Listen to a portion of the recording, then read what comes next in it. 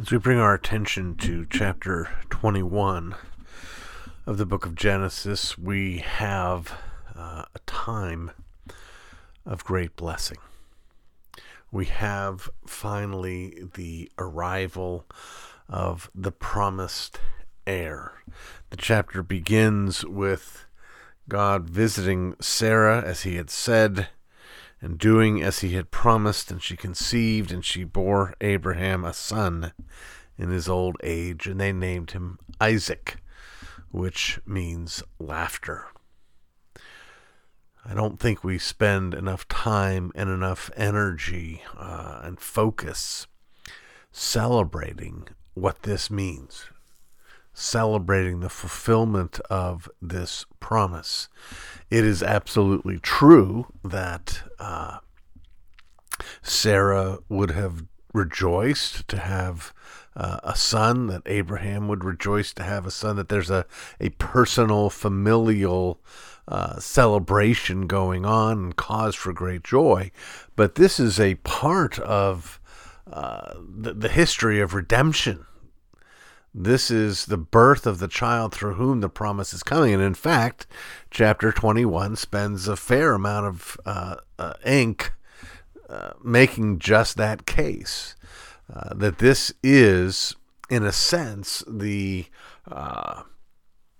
another step forward in the promise from Genesis 3 that God would send the seed of the woman to crush the head of the serpent. And it's in this line through which this promise is going to come. And so when God told Abraham, hey, it's not going to be through Ishmael, and rejected the plan and the strategy that Abraham and Sarah came up with, then we had this sort of nail-biting time of, well, how's he going to pull this off? Because Abraham's 100 years old. Sarah's maybe 90 years old. There's just a great deal of drama there. And we again come to the end of to chapter 21, and there's joy, there's celebration, and there's laughter. The laughter that Sarah gave earlier was a laughter of skepticism when she was listening in as the angel was speaking to Abraham. But now this is a laughter of joy and celebration. And Abraham, we're told, does as he's called to do. He circumcises his son on the 8th day. And I love how Sarah rejoices over his name. It says, and Sarah said, God has made laughter for me. Everyone who hears will laugh over me. And she said, who would have said to Abraham that Sarah would nurse children? Yet I have borne him a son in his old age. Well, this time of celebration doesn't last as long as we might like. And in fact, it's in the very context of the next celebration that things get a bit dark again. The chapter tells us that on the occasion of Isaac's weaning, Abraham prepared a great feast of celebration. This was a mark, a landmark of maturity. And so he's preparing this feast. But Sarah, she sees Ishmael, Hagar's son, laughing. Interesting, isn't it? That it's laughter again, but this is, again, the laughter of cynicism rather than the laughter of joy. And Sarah responds with anger. She says, cast out this slave woman with her son, for the son of this slave woman shall not be heir with my son Isaac. Now, I understand that the Bible doesn't give us everything that went on, but it's very difficult for me to hear that account and not stop and say, how in the world does Sarah not have a higher level of self-awareness? How does she not look at Hagar and Ishmael, and every time she sees them, remember that this was her idea, Now, Abraham, of course, was responsible. He should have said, when Sarah came with that strategy, no, Sarah, we're not going to do that. We're going to trust God. This is not the right thing to do. But he didn't, and it's his responsibility. Nevertheless, it was her idea. And she just seemed so put out at their very presence when she wouldn't be in this boat if she hadn't had this idea. Abraham, he's a little torn by this. He's not sure what to do. He's maybe mindful of, well, what's genuinely the mistreatment of Hagar and Ishmael. This is not Ishmael's fault. I mean, maybe Ishmael, shouldn't be laughing and snickering at this moment, but there are other kinds of punishment and correction than sending them out into the wilderness on their own. Well, it's interesting that, I look at this, I'm sympathetic to Abraham. I'm sympathetic to how he's feeling torn. I'm less sympathetic to Sarah. But as Abraham is wrestling over what to do, God speaks to him and says, "Don't be displeased because of the boy and because of your slave woman. Whatever Sarah says to you, do as she tells you. For through Isaac shall your offspring be named." Let me stop right there for a minute. Isn't it interesting that Isaac, who's going to be the father of Jacob and Esau, is going to be told in advance that it will be Jacob through whom the promise will come, and yet he wants to bring things to pass through his son Esau, and he ends up getting tricked. Now, when we get to that story, we're going to take the position that what Jacob did in accordance with his mother's wishes was wrong. It was dishonest. It was deceitful. But it's funny that we see Isaac, whose father was unsure about who should be the one. Now Isaac is unsure about who should be the one and not listening. And Isaac getting to the place where he is because Abraham is told to listen to his wife. If only Isaac had been told to listen to his wife, then maybe we wouldn't have needed Jacob's dishonesty and misbehavior. Well, God goes on to make this promise. Not only is it true what Sarah is saying, that the promise will flow through the line of Isaac and not through Ishmael, but God promises blessing on Ishmael. That Ishmael is going to be a father of nations. And remember, this is part of the promise to Abraham. It wasn't just you'll have one son, and through this one son these things will happen, but that from him nations would come. And so it's fitting that from Ishmael a nation would be given. And then we're given the picture, the story of what happens with Hagar and Ishmael after they are cast off. It should be heartbreaking for us. This is one of those times when I want us to remember to sort of slow down, to remind ourselves that this is actual history. That Hagar was a real woman with a real child, a real baby, or not a baby, but a real child at this point, that she loves. And she's going out into a real wilderness. And she runs out of water. She's got nowhere to go. She's got no one to protect her. She's got no one to provide for her. And she is so certain of the coming destruction that she separates herself from her son about the length of a bow shot away so that she won't have to watch while he dies slowly of thirst in that wilderness. This is real.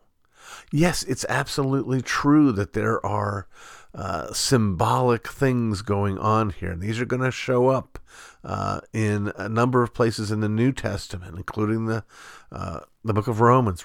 Paul's going to talk about the slave child and the free child and what all of that means. But that doesn't undo the historic reality.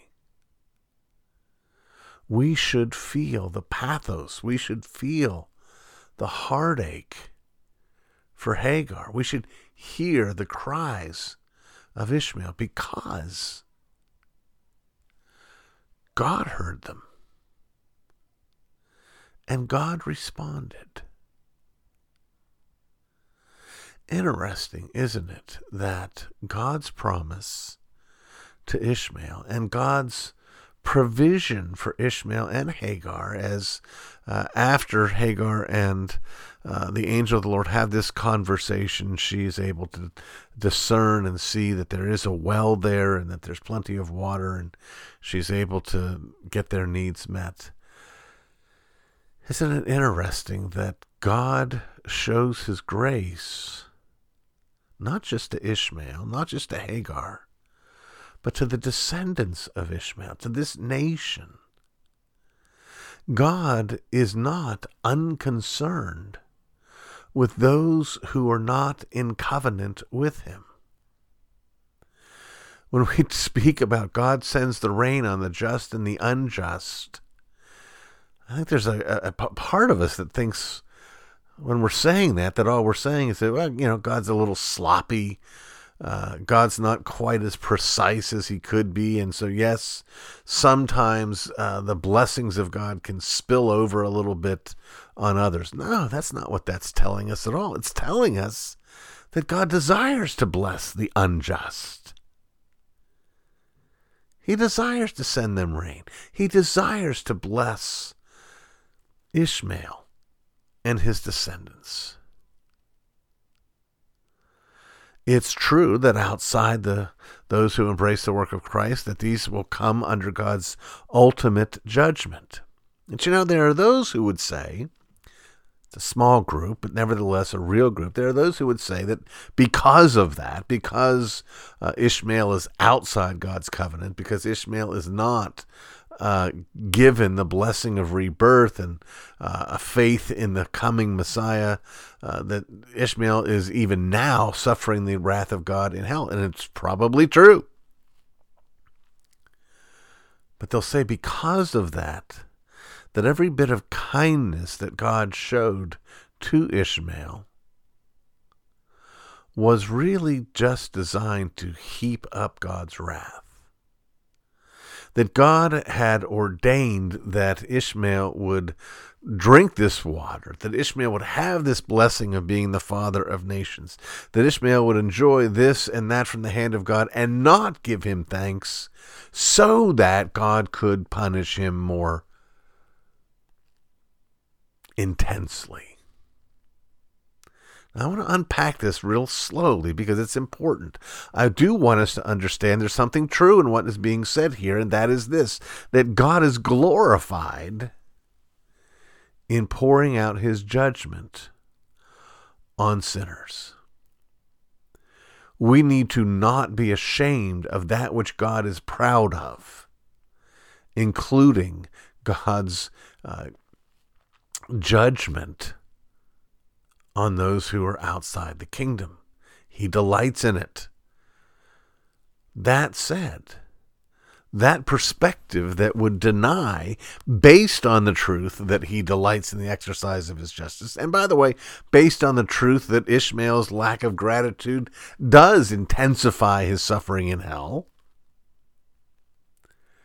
it doesn't undo the fact that the kindness and grace of God in blessing Ishmael in an earthly way is true and genuine. In fact, to argue that this is not grace, that all this is a kind of setup for deeper judgment, is actually self-destructive.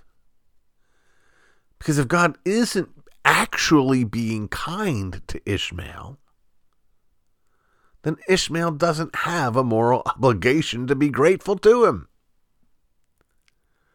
But God is. God will judge. God ordains all these things. God is in control of all these things. God has planned all these things. But let's not undo the reality of his grace. We see it here so powerfully. Not just water to drink, not just survival, not just a day by day, but a blessing such that he becomes the father of nations. Verse 20 says, and God was with the boy. And he grew up, and he lived in the wilderness and became an expert with the bow. He lived in the wilderness of Paran, and his mother took a wife for him from the land of Egypt. At this point, our attention turns to a treaty that Abraham makes with Abimelech. There had been some concern, some struggles in that relationship, grounded in, who dug this well, who does this water belong to, etc. And out of this, Abimelech actually recognizes that God is with Abraham, and he says, swear to me by God that you will not deal falsely with me, or with my descendants, or with my posterity, as I've dealt kindly with you, so you will deal with me in the land where you've sojourned. And Abraham said, I will swear. And then he brings forth multitudes of animals to sort of cut this covenant, to formalize this agreement. And Abimelech asked, what is the meaning of these 7 ewe lambs that you've set apart? And he said, these 7 ewe lambs you will take from my hand, that this may be a witness for me that I dug this well. Therefore that place is called Beersheba, because there both of them swore an oath. So they made a covenant at Beersheba. Then Abimelech and Phicol, the commander of his army, rose up and returned to the land of the Philistines. Abraham planted a tamarisk tree in Beersheba and called there on the name of the Lord, the everlasting God. And Abraham sojourned many days in the land of the Philistines. Remember, friends, 2 things. 1, this calling upon the name of the Lord. This is not simply the giving of prayer. This is the making of sacrifice. This is idiomatic expression describing the giving of worship. God is worshiping God there. And Abraham sojourned many days in the land of the Philistines. This is, again, remembering our context, this is coming from the lips of Moses, given to the children of Israel as they're on their way to the promised land. All of this description of this land and these treaties, all of this is designed to say, this land is ours. Every place that Abraham wandered is the land that we're going to. And by the way, these Philistines are those that we are called to destroy when we get there. What we will see as we get into the book of Joshua is they didn't finish the job. And when we get to the book of Judges, we see what happens because they didn't finish the job. The people that they left to tote their water and to cut their firewood rise up and oppress them and go through this cycle of oppression and crying out and deliverance and oppression again. But back in Genesis 21, we have this moment of peace, this agreement between Abimelech, Phicol, and Abraham. We have this child who has been born. We have Ishmael and Hagar now out of the picture. As we move into chapter 22, we will begin to focus on the life that Isaac has with his parents. So that is what we find in Genesis 21. We are to remember that God is faithful to his promises. He was faithful to Abraham. He was faithful to Hagar and to Ishmael. He is faithful all the time. We'll see the same faithfulness from him when next time we look together at Genesis 22.